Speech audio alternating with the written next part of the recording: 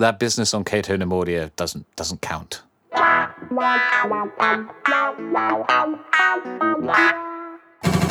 Hello, welcome to the Weekly Song Podcast. I'm Roger. He is as well. I never know what you're going to say at that point. And this is the podcast where Declan and I each write a song in the space of a week, and bring them to this podcast. We talk about how we wrote the songs, chords, lyrics, influences, challenges, lyrics, chords. I already said those too. How are you doing, Declan? I'm doing fine. I was just waiting to see how long it would be before you started repeating items in that list, sir. I always feel like I'm missing some things from that list. Every time I say it, I always hesitate a little bit because I'm like, there must be more to it than chords, lyrics, and influences. We talk about more than that, don't we? Yeah, whether we're meant to is another issue, but we do talk about more than that. But you did mention challenges, and this week we have challenged ourselves to write funk songs. My motto is make mine the P-funk. I want my funk uncut. Yeah, make my funk the P-funk. I want to get funked up. Yeah, get down with that funky feeling. You can tell I'm cool in a club. Kind of intimidating to write a funk song because you have to have a certain attitude or something, to be funky. Are we funky? I don't know. Are we funky? There are many ways that question can be answered. Answers on a postcard, please. Send in something to weeklysongpodcast@gmail.com. Are we funky, yay or nay? Just literally one word, yay or nay. On a postcard. I like the idea that people have to pay for, like, a stamp. Do you have to put a stamp on a postcard? I think you do, yeah.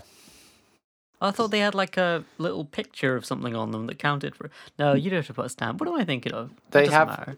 The picture is the stamp. You affix it to the... You affix a stamp to your postcard. You'll pop it in the post, and you send it home, and you'll be home before it is, so... I like postcards because, like, a letter's private, but, like, a postcard, it hasn't got an envelope, so it's just naked. Like, anyone who comes across it in the interim could just read your personal message. Are you imagining, like, all the mail sorters of the country, whenever they get a postcard, they go, well, didn't bother to close this one up. Let's see what Margaret is doing on Portsmouth-on-Sea. Portsmouth-on-Sea doesn't exist, but, Juicy gossip. Yeah. Just imagine now, like, all the postal workers, like, oh, some tea from Bournemouth. Turns out that Teddy's leaving his wife for another woman. Why would he send it on a postcard? I don't know. I'm just reading it out. And I like the idea that there's so much post to go through that day, and they stop and read every one and, like, dissect it and talk about it, and they don't get anything done. A lot like us with this podcast. Pretty much, yeah. We're two of a kind, us and the Postal Service. A lot of similarities. We both wear little blue shorts and... How did you know that? I don't know. I'm cursed with these gifts. I know not from where they come. Do you ever do that thing where, like, you kind of set up with something that you could say something funny, and then your brain just, like, shuts down completely, and you just go... There's nothing I could say here. Welcome to my life. So we take it in turns as to who goes first on this podcast that you're listening to right now. We're very egalitarian in that way. We are. It's yeah. And this week we're gonna listen to my song first. I will say before we listen, with the other genre challenges, we've done Motown, rock and roll, like a TV theme type of thing. I've kind of, been a bit vague with my approach, but this time I've gone full funk. Yeah, so. I mean, not to get too ahead of ourselves, but I have heard it, and there was something that very strongly came to mind once I'd heard it. Oh no! I actually don't know what it is. I'm nervous. I can keep you in suspense for 3 minutes longer. What's it called? Okay. It is called Cold Lassie, and I'll explain why it's called Cold Lassie. And it goes like this.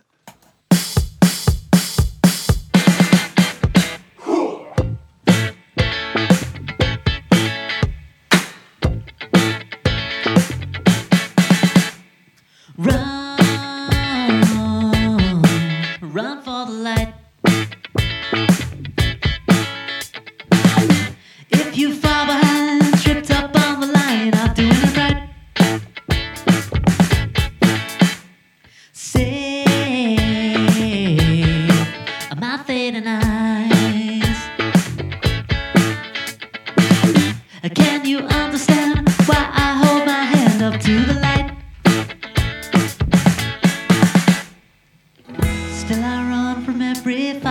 I see when I'm out in the cold.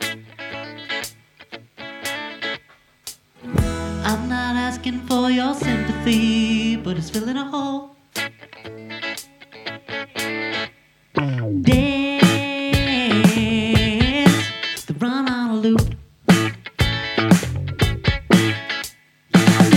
I could make a list of all the things I do, and I could give it to you. Say my love for you. While I watch my heart just fade and go to waste, tell me what can I do? Still I run from every fire I see when I'm out in the cold. I'm not looking for your sympathy, but it's filling a hole. Still I run from every fire I see when I'm out in the cold. I'm not asking for your sympathy.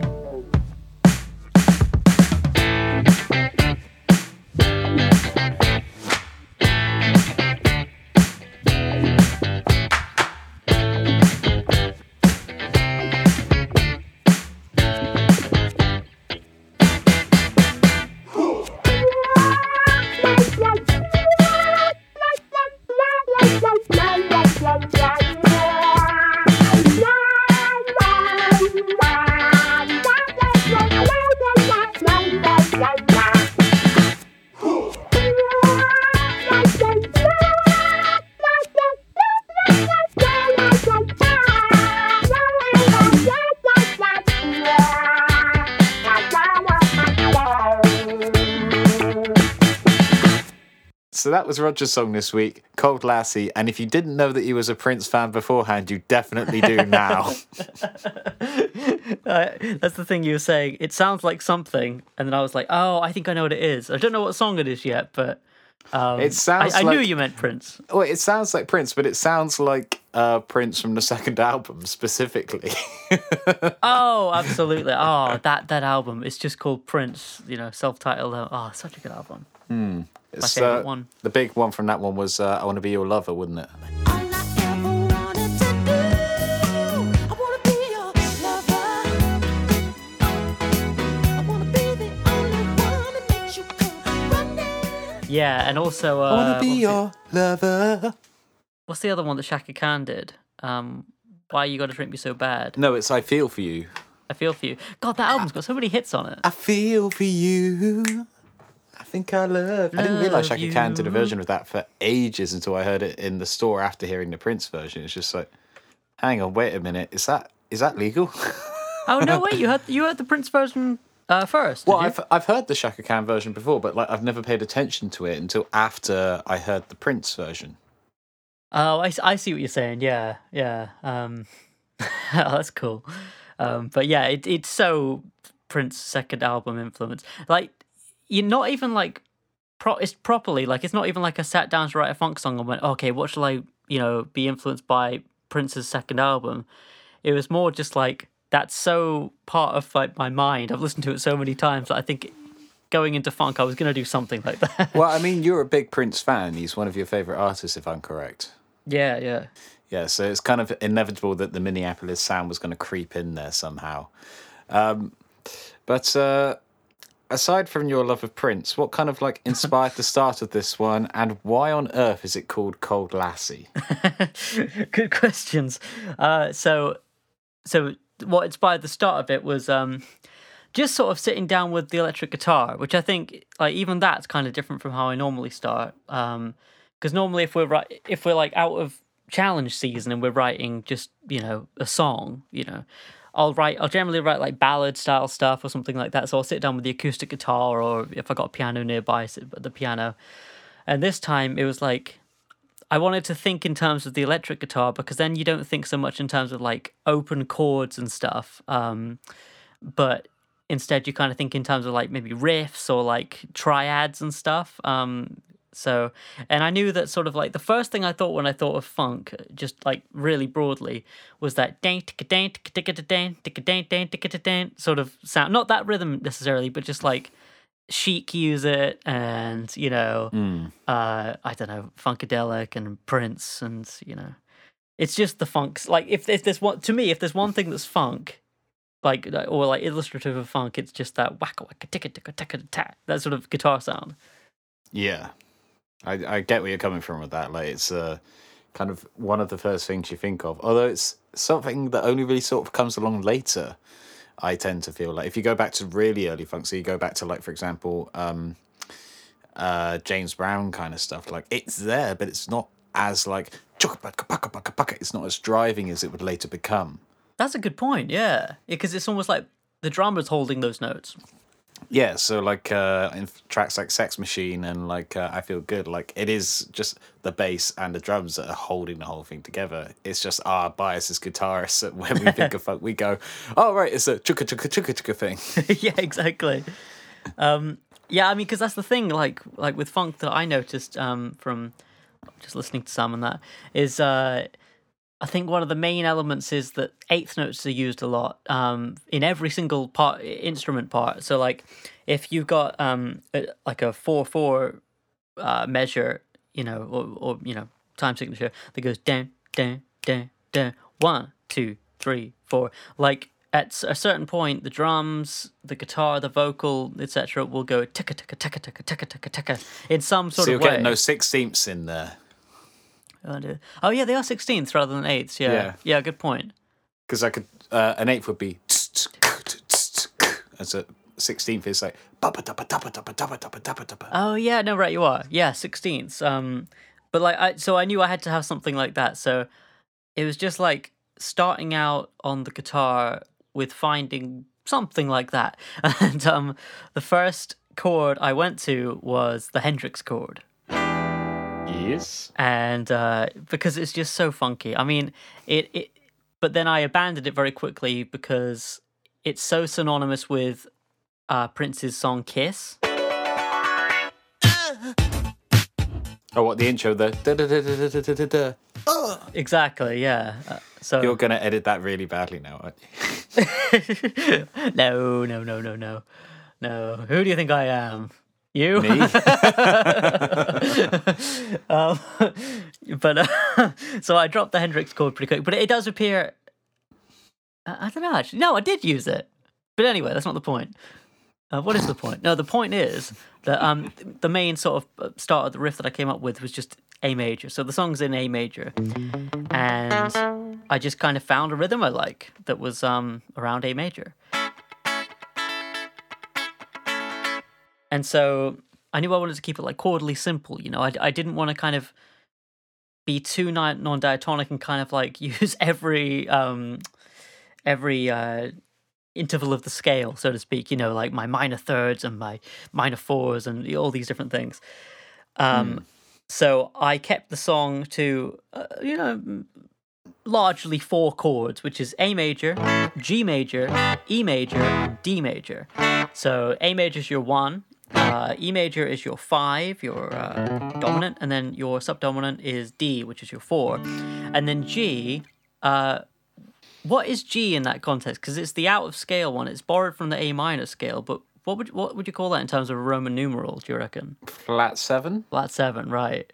Yeah, so G is your flat 7. And so I was like, I don't want to be too non-diatonic with this song, but the one thing I do want to be non-diatonic with is that flat 7. Because I feel like alongside the sort of like wacka wacka wacka sort of guitar thing being synonymous with funk, also using that flat 7 as a note or as a chord or something in a major scale setting just gives you that funk or blues flavor. So I mean, just think of things like play that funky music, bum bum bum bum bum bum bum bum. You're playing it right there. That was really terrible singing on my part then. Bum bum bum bum bum bum bum bum. Sound a bit like you're going to go into the cantina theme then, like ba ba ba ba ba ba ba da la da da la da. Which that's kind of funky. Space funk. Well, it's a quick digression, but like the whole idea behind that was like John Williams was thinking like, what would happen if aliens found the tape of old Earth jazz, and what would they do with it with their space instruments? Which, as a thought process behind a piece of music, I love. Me too. He's a cool guy, and he's a cool composer, John Williams. Yeah, this just in: John Williams is good at his job. I wonder why they keep rehiring him. Must be doing something right. Oh, there's that great story of when Steven Spielberg and George Lucas were doing Indiana Jones. When they had their first production meeting, they just said, right, John Williams is writing the music. Right, now let's actually get the film sorted. Right, I like that. Oh, man. But yeah, with the chords to this one, like I say, just A, G, D, and E. So really nice and simple. And so I kind of almost had like a lot of intellectual thoughts about this one before actually writing, if that makes sense. And the only other one I wanted to mention was that I found in like a lot of my favorite funk songs, you just keep returning to the root chord. You know what I mean? Like, so like, Well, if you think of things like, for example, Superstition by Stevie Wonder, which is kind of funky, that's like grooving on that E minor there for ages. When you believe in things that you don't understand and you suffer, superstition ain't the way. yeah, exactly. That's a great. Or yeah. like James Brown's Sex Machine, like that's basically just like one chord and like a flick on off kind of thing. And that's damn near the whole song, other than those fives. Get up, get on up, get up, get on up. Yeah, absolutely. And so like just coming back to that one just is so funk to me. It's like the whole band knows what they're doing, and like, you know, you might digress, you might go up to the 4, you might go down to the flat 7, but you're going to come back to the 1. And also I found that this is kind of a cool observation, but like I found that by staying on the 1 for ages, whenever you made the move to go to say the 5, it really felt powerful. It felt like, oh, we're moving somewhere now. Whereas like if you're always moving around, each chord has less power to it. Does that make sense? Yeah, it's kind of because you've stayed in that one key center or that one tonal center for so long. The fact that you're now moving away from that is like, you know, like you say, it's a big shift. It has like a big impact. It's like that trick of when you, if you're doing like a bridge and you just hammer on like the 5 chord for absolutely ages. Because the time you come back into whatever chord sequence it is that you're doing, it'll feel more powerful because you've built it up on that one chord. That's just that kind of like idea stretched out to the course of, in some cases, an entire song. Yeah, absolutely. No, that's so true. I mean, it makes you think like, how could I? Because that's the thing with these challenges, is they're not just like, can you do funk for 1 week and then just leave it behind? Like, hopefully out of these things we're learning like tools that funk musicians use that we can then use, and the, you know, listeners could then use to improve their songwriting, like, you know, forever. So I think that's one for me. It's just like, stay on chords longer because the power is way more in them. Yeah, like there's kind of, I think as you learn more and more chords and you sort of broaden your musical palette, as it were, there's a temptation to try and put everything in, or the feeling that a song isn't complete unless you've put in, you know, most of the variations on the scale, or most of these non-diatonic things, or, you know, whatever it is. When there is just a real power to just waiting and just staying somewhere. Definitely. Because when you do move, it'll be worth it. Yeah, absolutely. I mean, I don't know if you, I imagine you are, but I don't want to put words in your mouth. I don't know if you're the same as me with this, but there's this sort of thinking in the back of my mind of like, if I'm not using at least 3, you know, fancy pants clever chords in a song, I might not like the song, you know, especially as time goes on. But actually, like, the opposite is true quite a lot of the time. You know, sometimes the simple ones are the good ones. Yeah, there's like this weird balance that you're always trying to strike of keeping it interesting for yourself, and particularly as we do it for a songwriting podcast, keeping these songs interesting to talk about, but also keeping them good songs and keeping them engaging. And I think kind of funk's a really interesting example because like its key purpose is not like tied up with like, you know, being a rebellion against this, that, or the other, or it's not tied up with like trying to inform the tone of something. Funk music is just basically there for you to dance to. Absolutely. It's a really, really simple adjective, which you can clever up as much as you like, but if it's not going to make you dance, is it funk? Absolutely. Totally agree. Yeah, definitely. I mean, like, the first thing I, like, naturally thought of when I was thinking, oh, I'm going to write a funk song, is my mind went directly to this, I'll try and include a clip if I can find one, but this Prince live album called One Night Alone Live, and just the band, I don't know who's in the band, but the band he's got with him are the funkiest band I've ever heard. So I just wanted to take cues from that. And a lot of it is just kind of like everything locking in, you know, just everything grooving together. I'ma see if you know the words to this song. If you don't, you better ask somebody. Come on, y'all. Working part-time, need a fire this time. My boss was Mr. McGee. That's the thing. That's what kind of makes a lot of, particularly like 70s and 80s funk, so fun to listen to. It's just the fact that it's a load of people in the room like generating a groove and sort of all like vibing together. Yeah. Like there are cases of like funky records being done by solo people or like you know, constructed artificially. Like for example, Prince. A few of his records are done all with him. But there is just something about when you get a load of people in the room. Yeah, you got that human And- element. Yeah, and everyone is just giving their energy into a vibe, and like you could sort of almost picture like members of the band dancing as they're playing. Definitely. I just remember this great moment. I've got to listen to that record again. Great moment on that Prince One Night Alone live album where they're playing this song Alphabet Street, and after the breakdown, they come back in as a full band, and it's just so grooving and so funky.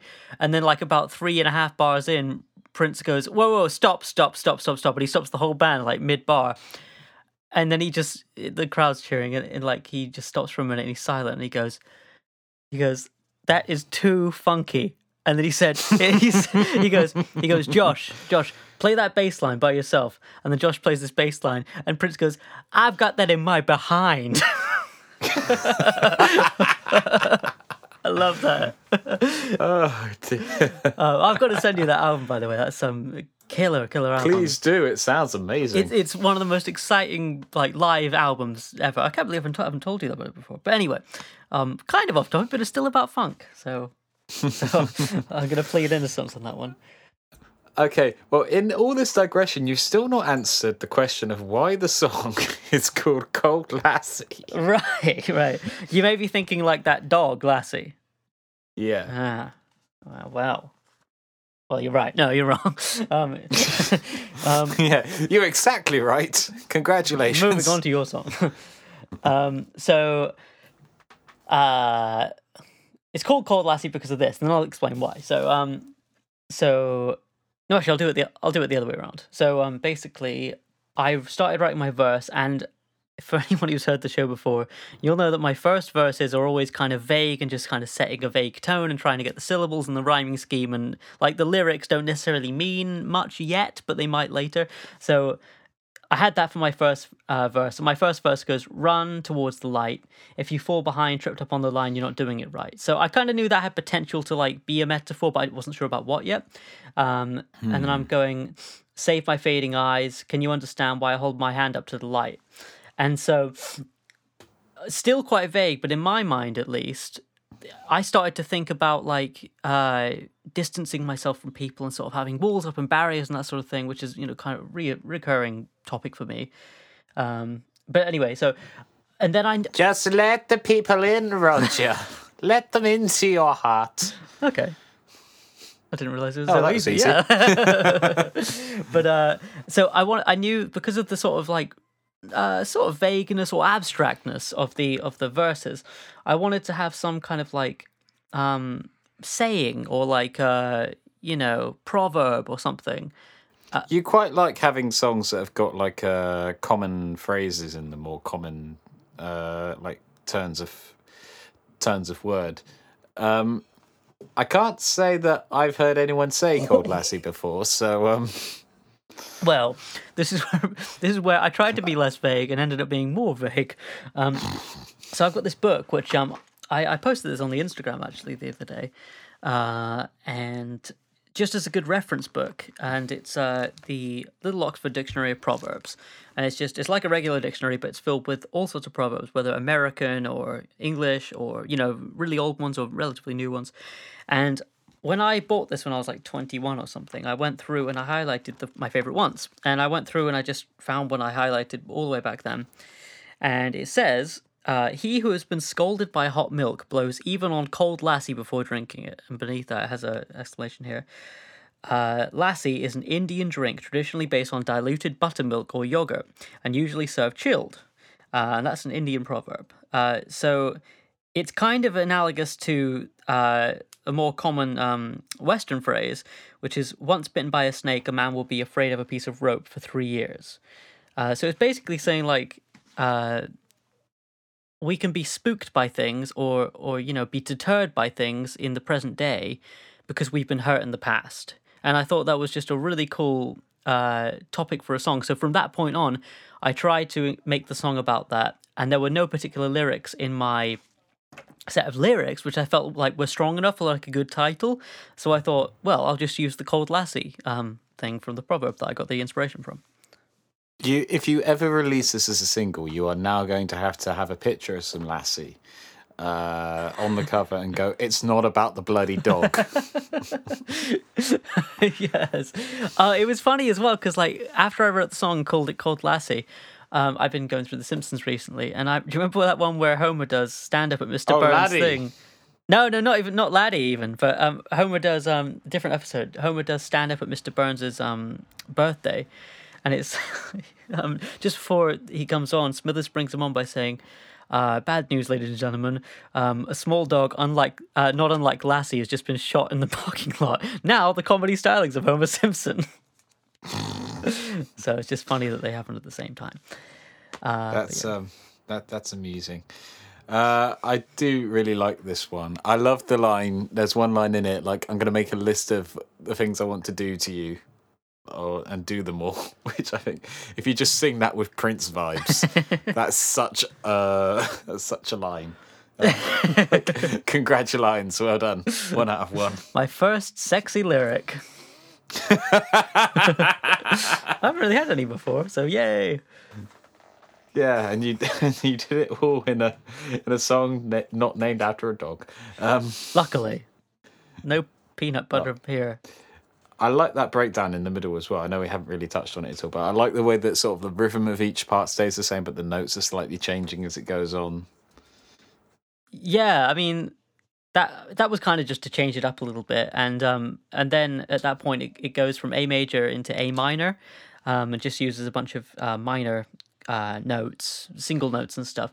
That was just for like a sort of, I can't think of any great examples where that happens, but funk songs do that. They kind of have like a B section which is very rhythmic. So I thought I wanted to do that. Well, it seems that you've put a lot of thought, a lot of care and attention into this song, and you've actually referenced a lot of ideas that come from the folk music that you've listened to and enjoyed. Don't get used to that, ladies and gentlemen. So on that note, let's move over to your song if you're ready, Declan. Oh dear. Okay, so what's it called? So my song this week is called Nothing For Me. You can keep the lassie to yourself. And it goes like this.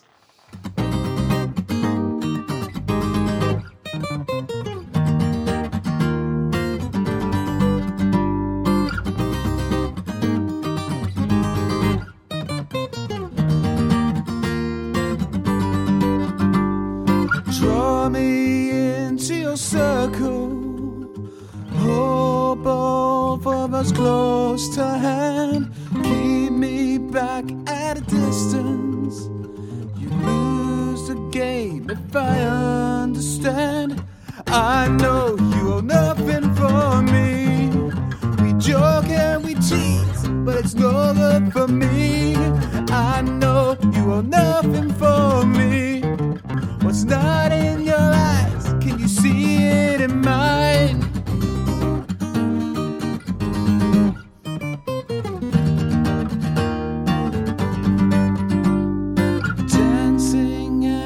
disadvantage.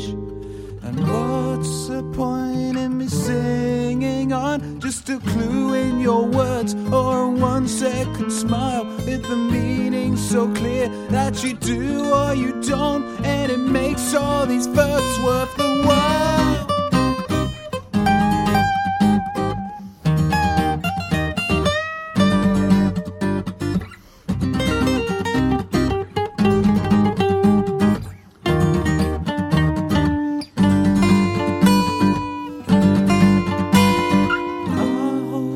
Something for me. I know how this ends. Am I staying as friends? I know you hold nothing for me. We joke and we tease, but it's no good for me. I know you hold nothing for me. What's not in your eyes? Can you see it in mine?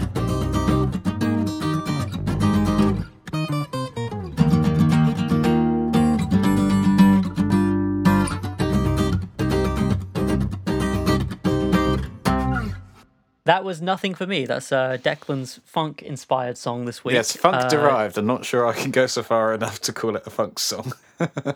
Well, I like that we have the same tempo to our songs this week, and just generally, I really like this one. There's a lot of bits I like about it. The main riff, the way it jumps pitch a lot is really cool, and melodically, I think it's a real earworm as well. So, how did it start and everything? Well, it started as normal with my songwriting process by running out of time and doing it all on the Sunday. Here. Here. So I did a similar thing that I was doing last week to grunge, and the trouble was that I've got loads of things in my music library that are listed as funk rock, which then get split up into funk and rock, as well as funk rock, or like funk something else. So I was hearing things that loads of things that were tangentially related, but not actually of. Like I was getting a lot of Jimi Hendrix coming in. It's just like, man, this funk rock track must be later on in the album because it's not here. Yeah. But again, it's a case of going through the exercises of like trying to distill what funk elements are there being drawn into every single part of this. And essentially the conclusion I came to was just that it's the first thing I needed to do was find something that can make people dance, hopefully. So the kind of, have you ever heard that story of like, well, I know you have because you've seen this documentary, but Dave Grohl talks about having a riff for enough space and jumping up and down so he knows what the correct speed for it kind of is. Yeah, like a crowd jumping up and down speed sort of thing, wouldn't it? Yeah. So Yeah. so that sort of was the first process of that. I didn't quite follow the same logic, but I sort of like was trying loads of different grooves and rhythms and speeds out, like just strumming muted on the guitar to sort of see what felt the most natural to sort of just at least sway a little bit to. Which is where I ended up with a boom, boom, boom, boom. Okay, right. So the tempo came first then? Yeah. Slightly unusually, because normally I'm just of the mind, you just write your song and then speed it up. Doesn't matter how fast it is to start with, just speed it up. But no, because this is like dancing music, it has to be a tempo that you can dance to it at. Again, thinking, well, it needs to be a funk song, so it needs to have these little strummed, this like these little guitar bits in there. And what I quite like is, for example, when you see some of Nile Rodgers' guitar work, and he's got like these cool inversions and these little movements within chords.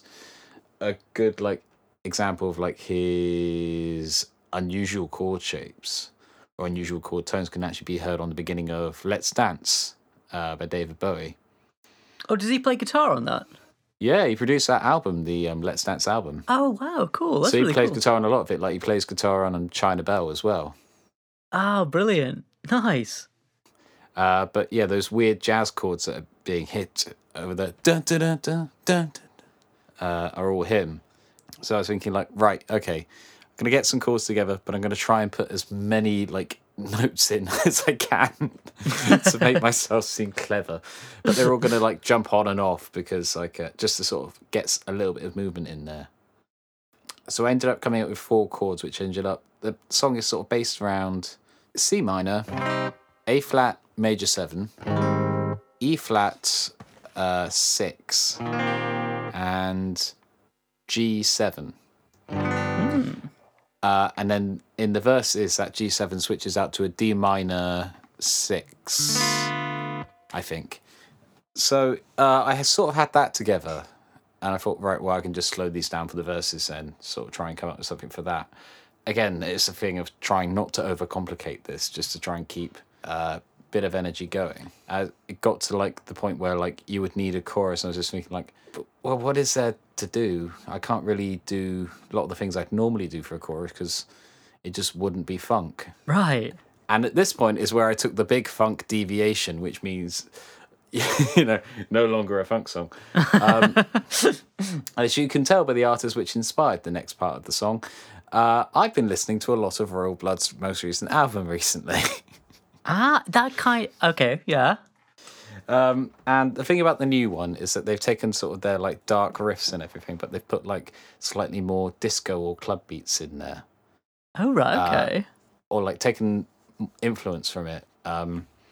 So it's a bit more dancey and upbeat while still having that dark tone to it, or darker tone to it.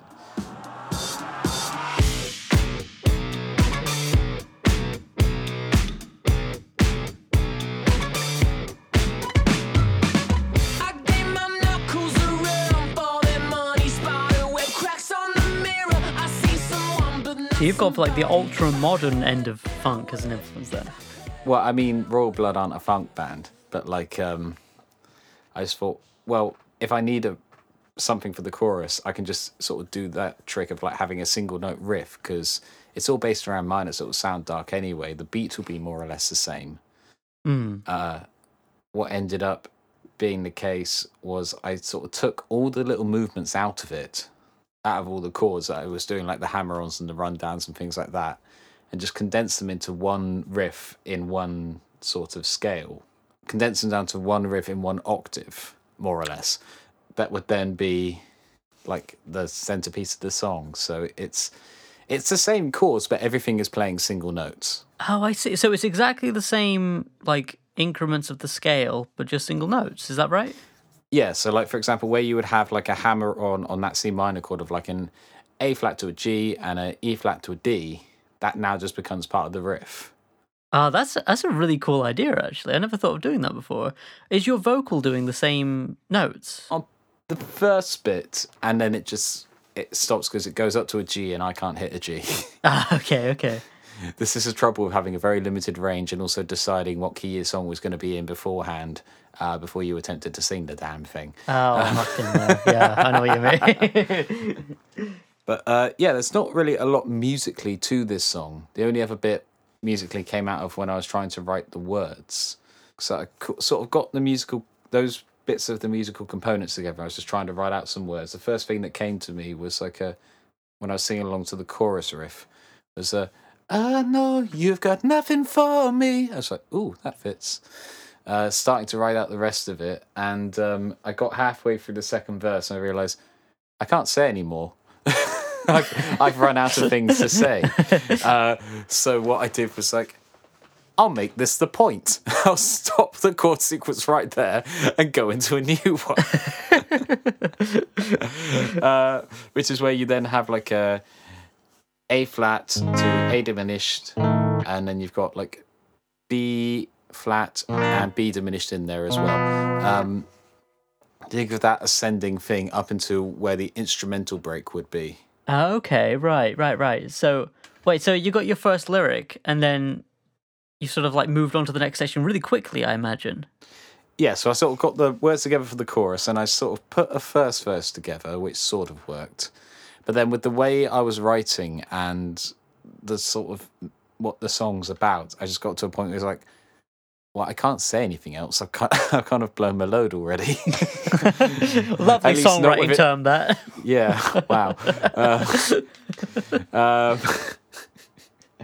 But it's then just a thing of like, right, well, I'll just do something else for this bit then. Have an extended instrumental break and come back into the chorus with like the twist lyric, as it were. It's almost like kind of what I was saying with mine. It's like always coming back to that, not necessarily like the one chord, but just coming back to a section. Like funk sections are quite short as opposed to like, I don't know, grunge sections. As opposed to grunge sections, because those are the only two musics. You either funk or you grunge. Because we're doing the challenges now, I can only remember 2 genres at a time. Yeah, what we did 3 weeks ago, that's just gone out of your head. It's gone. It's gone. So did the lyrics come after the music with this one, or was it sort of like at the same time or back and forth? Well, like I said, I sort of had the musical bits of the chorus. I wrote the chorus, I wrote the verse. I ran out of things to say. I wrote the bridge. So, like, they sort of happened at the end, but, like, I wrote the music for the bridge afterwards. I can hear the seagulls through the phone line. They are quite loud, aren't they? It's kind of like a nice atmosphere, though, is it? I mean, if you say so. I'm just worried for my food. Oh, well, lucky for you, you're quite a way away from them. I won't tell them about you either. Wait a minute. For what seagull does yonder pose a break? I don't know what on earth I'm on about. Didn't know you spoke ye olde English. It's a bastardization of Shakespeare. Don't you dare bastardize Shakespeare. Shakespeare. From what like Shakespeare. Hello, Mr. Shakespeare. I really like your latest like story. Why did they have to die though? My friend bastardized you the other day on my podcast. Get him. Get him, boys. With apologies to William Shakespeare, who I know will be thoroughly upset to hear that we have been besmirching his good name. If you're upset by this, William, I do apologise. Please do get in touch with the show. Where was I? Lyrics and writing bridge. Words are difficult. Words are always difficult. They never get easier, do they? No. But yeah, it's not a song that's about anything really, or at least not much. Like it's that feeling. I don't know if you've ever had it when you've gone out somewhere, and you're in like a club environment, and you're talking to someone, and you're getting along really friendly, but you're wondering if they're flirting with you, but you don't know if they're flirting with you or not. Yeah, and this is basically my student days like entirely over. It's just like, are you interested, or are you just being nice to me? Yeah, and then you don't want to flirt back because then they might be like, "Whoa, what are you doing?" Yeah, but it's like, we seem to be having a thing here, but this might just be in my head, so I'm gonna drop this. I know exactly what you mean. That's a really good topic for a song, actually. I like that. Yeah, if only I could write more about it. Yeah, this one is short. This one is really short. I think you did a really good job of like capturing that feeling. Like, I mean, I know you said like you didn't like expand that much on it or anything, but like the feeling's there. Like it's very evident that's what the song is about. Yeah, well, it's relying on half faded memories, because the last time I would have actually gone out to any kind of nightclub environment where something like this would have been likely to happen would have been like over a year and a half ago at the very least. Right. I'm a bitter senile old man now, and I can't remember what the youths do in these. What do they call them? Discotheques? I hear they jump around and dance to the new tunes on the hit parade. Last time I went to a speakeasy. Back in my day, you all used to have to grab around the gramophone and just wait for the wax cylinder to come in. But I mean, I'll tell you. That is the best defense of anything ever. I just want that as like my text alert message. What do you want as your text alert message? Just your. If you had that your text alert, people would think you were receiving a very strange text. I just go, no, don't worry, it's my mate. He's fine. He doesn't sound fine. But he's fine. You were saying like it's been like a long time since like you went out to a club or like those were like uni days and that sort of thing. Like it just kind of goes to show like you don't necessarily need to write about something that happened this week. You can write about something that happened a long time ago and still have it be resonant. Yeah, but at the same time, it'd be nice to be able to remember stuff. But that's just your memory and mine. Sorry, what did you say? That's hearing, not who memory. Are you? I'm Robert Heathers, your friend. What am I doing here? Who are you? That's actually made me like genuinely sad. I don't want you ever to be like that. Well, it's not up to me, Roger. Yeah, I like the idea. I'm like, leave it out. Yeah. Whether I end up like that is out of my hands. It's also hopefully a long time off yet, so. Absolutely. And anyway, science is advancing all the time. I always remind myself of that. I don't think there's much else to say about this one other than that bass riff was a pain in the behind to play. But bass makes things funky. It does, but like my fingers hurt. They still hurt. Why? Why, Roger? Why did my fingers hurt? Because you've got Am too I just funky. not good at bass? I got too funky. I didn't follow Prince's advice. Josh, God damn these funky fingers. That might be a title. That is a title. In fact, that is the most evident title we've ever had. God damn these funky fingers. It's got alliteration too. But no, your song this week, really like it. You've had a really good run this run, so it's hard to say, but it might be my number one when we get to the roundup week. Really? Yeah. I mean, thank you, but really? Yeah. Well, again, like I said, I've got to listen to them all in sequence. But yeah, I mean, off the top of my head, yeah.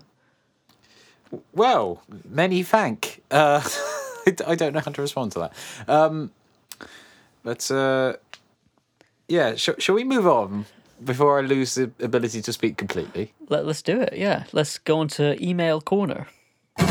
So we've had a couple of emails into the show. Both of them from regular contributors. One of them from Noah Med, who writes, on the topic of lockdown. Hey chaps, glad to hear you back on the airways. I know Declan has mentioned in the past he enjoys Tim Minchin, and with that in mind, I wonder if you two had watched Bo Burnham's new comedy special, Inside. If so, what did you think of it? I've always found he's brilliant at capturing the essence of a genre for parody and satire's sake, much like you two have done this season. His songs in this special were out of this world, my favourite being Welcome to the Internet, but I was just curious as to what you guys thought. Ta-ra for now, Noah. Thank you for writing in, Noah.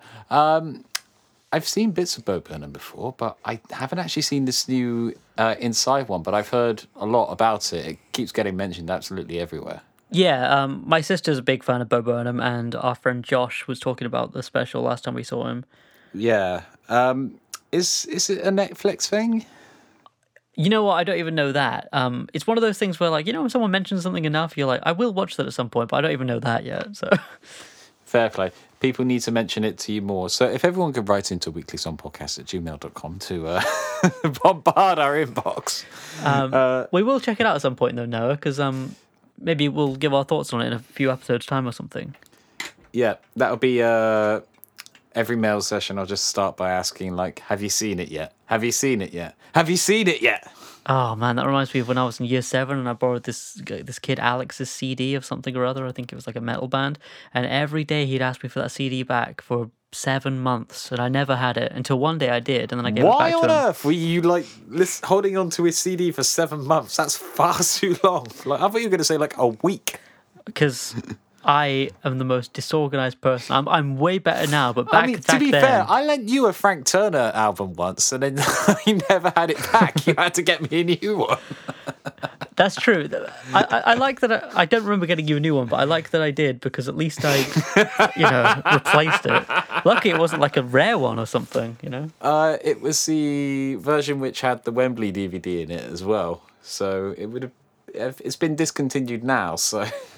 Did I get you one with the DVD in it? Yes, you did, yeah. Because I'm You're a very good so friend. brilliant. Yes, I am. Even though I lost your CD back then. This would be the point where you come across it and you go, oh. That's the thing, because with stuff like that, it's really frustrating, because like, it can't have gone far. You know, it's like probably near me right now. Anyway, But, I hope that yes. I hope that answers your question, Noah. Yes. Oh, we're idiots. Yeah, but we've also had an email in from Jamie Doss. Hi, Jamie. Hello. Which reads, more banter, more better. Can you guess what this one is about? Hey, Roger, Declan. I've been on vacation and just got back, and I'm catching up with the episodes I missed while I was away. I wanted to say, regarding your Wondering Aloud in the intro of episode 113, I think the banter makes the podcast much better, and as a listener, it makes me feel that I know you both better. It may be presumptuous of me, but I feel like you guys are my mates from college I just don't see anymore, but still follow online. Anyway, love the results of the challenge so far. But why do you hate Friends? I mean, no sweat, we can still be friends. Break that joke, please. All right. Before I sign off, I'm going to send a brief song I made for one of my actual mates from college that I don't see anymore, but still follow online. Wait, we're not your mates? That kind of hurt. For a podcast he started called All Boozed Up, where he and a friend would get sloshed and analyse literature on it. That sounds like an amazing podcast. Why isn't our podcast like that? That does sound good, actually, doesn't it? Yeah. Oh, it sounds expensive, but it sounds good. I don't have the file readily available, but when I find it, I'll send it on. Cheers, James. Thank you very much for writing in. First off, that Friends joke, what can we rate it? I feel there's only one thing we can rate it. 1 out of 1. Exactly, yes. So congratulations, you've achieved 1 out of 1. Second thing, why do we hate Friends? Roger, why do you hate Friends? Hate is a strong word. I mean, okay, so why don't I like Friends? Because I just personally don't find it very funny, and I think the characters don't have much depth. What about you? I love Friends. I always have. I'm not trying to dodge the question. No. It's just one of those things. Everybody was talking about it when I was younger, and I just didn't click with it. Like, there's something about it which, it's gonna sound weird to say, it's almost like too much American style humor, but not like the kind that I find funny. Mm-hmm. Which sounds really weird to say, because there are American shows, comedies I absolutely love. Like, I think the US Office is so much superior to the UK Office, and Parks and Recreation, things like that. But I think I share a lot of the same criticisms as you, Roger. It feels very easy, for lack of a better term. Like, you can hear like the canned laughter machine, and like jokes that are designated to get laugh, insert punchline, which it doesn't feel as natural as some other shows that I've seen. Also, I am a very elitist kid who likes old style British comedy. Like, anything made after 1989 in terms of comedy is just, yes, doesn't exist. No, I joke. It's hard to talk about this type of thing without sounding like a massive snob, but you know, there's no accounting for taste. I mean, there's probably stuff we like that other people just couldn't stand, you know. Exactly, yeah. I think also it's a case of like tastes changing over time, possibly. Like whereas I came to Friends when I was quite young and it was quite big, and I have not watched it since. But then again, like you can see in later shows like How I Met Your Mother, like US Office and things like that, where they've drawn elements of Friends, in particular like the character elements. So it might be a case of going back to it and reevaluating it, like our generation seems to have done with The Simpsons, and reevaluated the first 10 seasons and went, actually, this was like damn amazing. It was worth the hype. Definitely. So I mean, like on the topic of The Simpsons, real quick, I kind of had this thought because like I said earlier, I've been rewatching it. I think as a kid, because like you and I, we're 28 now. When we were kids, we were like Bart and Lisa's age vaguely. So I think like back then you'd like watch Bart and Lisa and relate to them, whereas now I'm 28 and I'm, and now I watch The Simpsons. I relate far more to Homer and Marge because they're in their 30s, and I go like, oh, they're trying to like manage work and family and stuff like. So you kind of see it through their eyes this time. Yeah, it's kind of one of the sort of bits of genius about that show is that it writes an entire family, but it doesn't write the children as ideal, like, oh, bless them, like sweet little darlings. They're very much like a chaotic kind of family, which you might recognize in your own life. Like all families are kind of chaotic at points. And like the whole thing of them being like, Lisa being the smartest one, like she's written basically as an adult a lot of the time. So it's not intolerable for an adult to sit through, but it is a lot of fun for a kid to sit through. Definitely. I found rewatching it, like, they are a very relatable family, but, like, some of the stuff is so real. Like, I mean, I know it's done comically, but, like, the earlier seasons, like, Homer, like, strangling Bart and, like, other stuff, like, the one where Homer and Bart build, like, a soapbox car together? And like Bart's like, I don't want to drive your car at the race, and Homer's like really hurt, and he's like, he kind of like, you could see he's like a damaged child inside. I didn't notice that stuff when I was a kid, but now you watch it again, you're like, they've got some real good character arcs and stuff in that show. Yeah, well, they sort of really worked to make them sort of feel like three-dimensional people, which they kind of lost as the show went on. But then again, a lot of people seem to react to Friends for the same reason. But I think the thing is, Friends is kind of like the last of the traditional style sitcom where it's like laughter track, people leaving gaps for lines and, trying to play off the atmosphere in the room, whereas The Simpsons is the first breed of like, encased in its own reality. And like the jokes come thick and fast, and there's a greater emphasis on character. Yeah, I think if you kind of remember The Simpsons from when you were a kid and you didn't watch it a lot back then, I think you might sort of remember like, oh, Homer says "dough" a lot, Bart rides a skateboard, Lisa plays the sax, like all the kind of like surface level stuff. But like I say, when you go back, you kind of notice a lot more dimensions to it. Yeah, it's kind of a weird one, but it's also kind of weird comparing like the American style of sitcom, canned laughter sitcom, to the British kind, because the British kind of like evolved out of like vaudevillian comedy acts and things like that, or musical comedy acts, where like you were encouraged to like participate with the audience, or like out of theatre. A lot of British television evolved out of theatre. Whereas most American like sitcoms and TV shows like started as television shows, which kind of more ideally suited them to develop quickly. But in things like sitcoms where you're playing to an audience, like the theatre backing sort of helps you so much more with that, which is kind of generally why I tend to prefer like the British kind of sitcoms that are filmed like that. Like Porridge is one of my favourite shows of all time. Red Dwarf I absolutely love. Fawlty Towers, just the scripts are absolutely incredible. Whereas like, and you've got actors who are trained in the theatre tradition to play to an audience. Whereas that's not as big a thing in American television history. That's a really good point. I never thought of it like that before, that like British stuff evolved out of the theatre, so it's natural that there would be laughter in those type of scripts. Yeah, or it's just like the awareness of playing to an audience without giving up the game of being in fictional space. It's a weird one to try and wrap your head around, and it's not unique to the UK, and it's not absent from American shows. It's just like, because America was founded a lot later, and it was founded a lot closer to the Industrial Revolution, it was founded a lot closer to the introduction of things like radio and television, that it just doesn't have the history to draw from, or the traditions to draw from, that most European cultures have.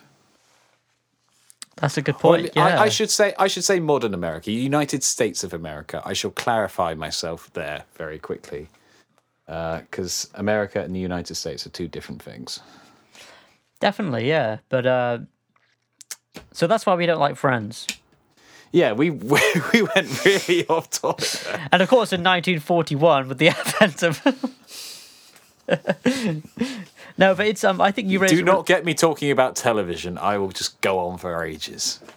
I find it really interesting your points on television and stuff because, well, you studied it. You studied that stuff. I study like a very long Wikipedia weekend. It's more than me, though.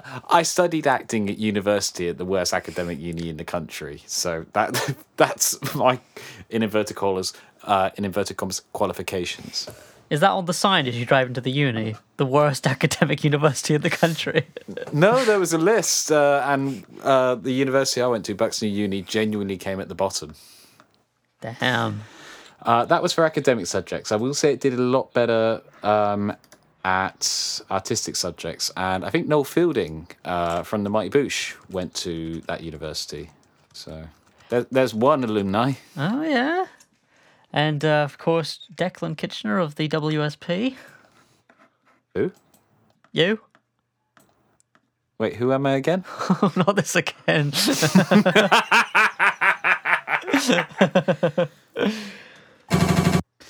that's it for this episode of the Weekly Song Podcast. Thank you very much for listening to whatever that was. If you've got any thoughts on why we're wrong about Friends, or anything else you've heard in the episode, then why not get in touch with us at weeklysongpodcast@gmail.com, where you can send us all your thoughts and opinions and have them read out in a public arena, and we shall go off topic on them. You can find us on Facebook and on Instagram and on YouTube. Search Weekly Song Podcast on any of those. And you shall see occasionally we have posted stuff, and most of the time we have not, because we are very bad at running a media empire. But we shall be good at it one day when we rule everything. Praise be to us. Roger, where can they find your music online? Okay, so next week on Friday the 25th, I have a new EP out. It's called Swear Jar, and it features a bunch of produced up versions of the songs from the podcast, and it's available to pre-order from my Bandcamp now. If you visit my bio on Instagram or go to rogerheathers.com, you can pre-order that EP, and it would really mean a lot if people listened to it and bought it and that sort of thing. That's pretty much it. Follow me on Instagram at rogerheathers, and where can people find you and your music, Declan? You can find. Sorry, I was just reading something. You can find my music on Bandcamp, on Spotify, on iTunes, on Apple Music, on various other fun things where music is held. That gives you a clear indication of what you should expect. You can find videos of silly covers that I do on my YouTube, Declan Kitchener Music. You can also find me on Facebook on Declan Kitchener Music. One thing to note, if you do want to pre-order Roger's album, on Friday, June 18th, Bandcamp are donating 100% of their shares to the NAACP Legal Defence Fund. So if you're planning on doing that, maybe wait until that date so that, your money can go to a good cause. And also, if you are thinking about testing out Roger's album, but you're not sure of whether it's for you, a lot of his EPs and albums are available for free to download, so you have no excuse. You're the best. You're very kind for mentioning that stuff. I do try. The day you mention it, I shall just completely blank you, because you'll have stolen my job. No, don't blank me. You sounded so heartbroken. No, don't mention that. I'd hate to have to ignore you. Who is this loser again? We shall be back in a week with a brand new song written in the style of musical or vaudeville. For musicals like the British version, vaudeville's like the American one. But they're both more or less the same. How would you describe it? It's kind of like what the precursor to like the modern variety sort of show became. It's kind of like loud, bawdy, like loads of double entendres. It's kind of designed for audience sing-along, but also like loads of jokes. Like, go on Wikipedia. You'll find examples of vaudeville songs. Some of them are funny, and some of them are ta-ra-ra boom da. This is going to be fun. I'm looking forward to this. It's going to be an interesting week. So we shall see you next week with those then. Ta-ra! Ta-da!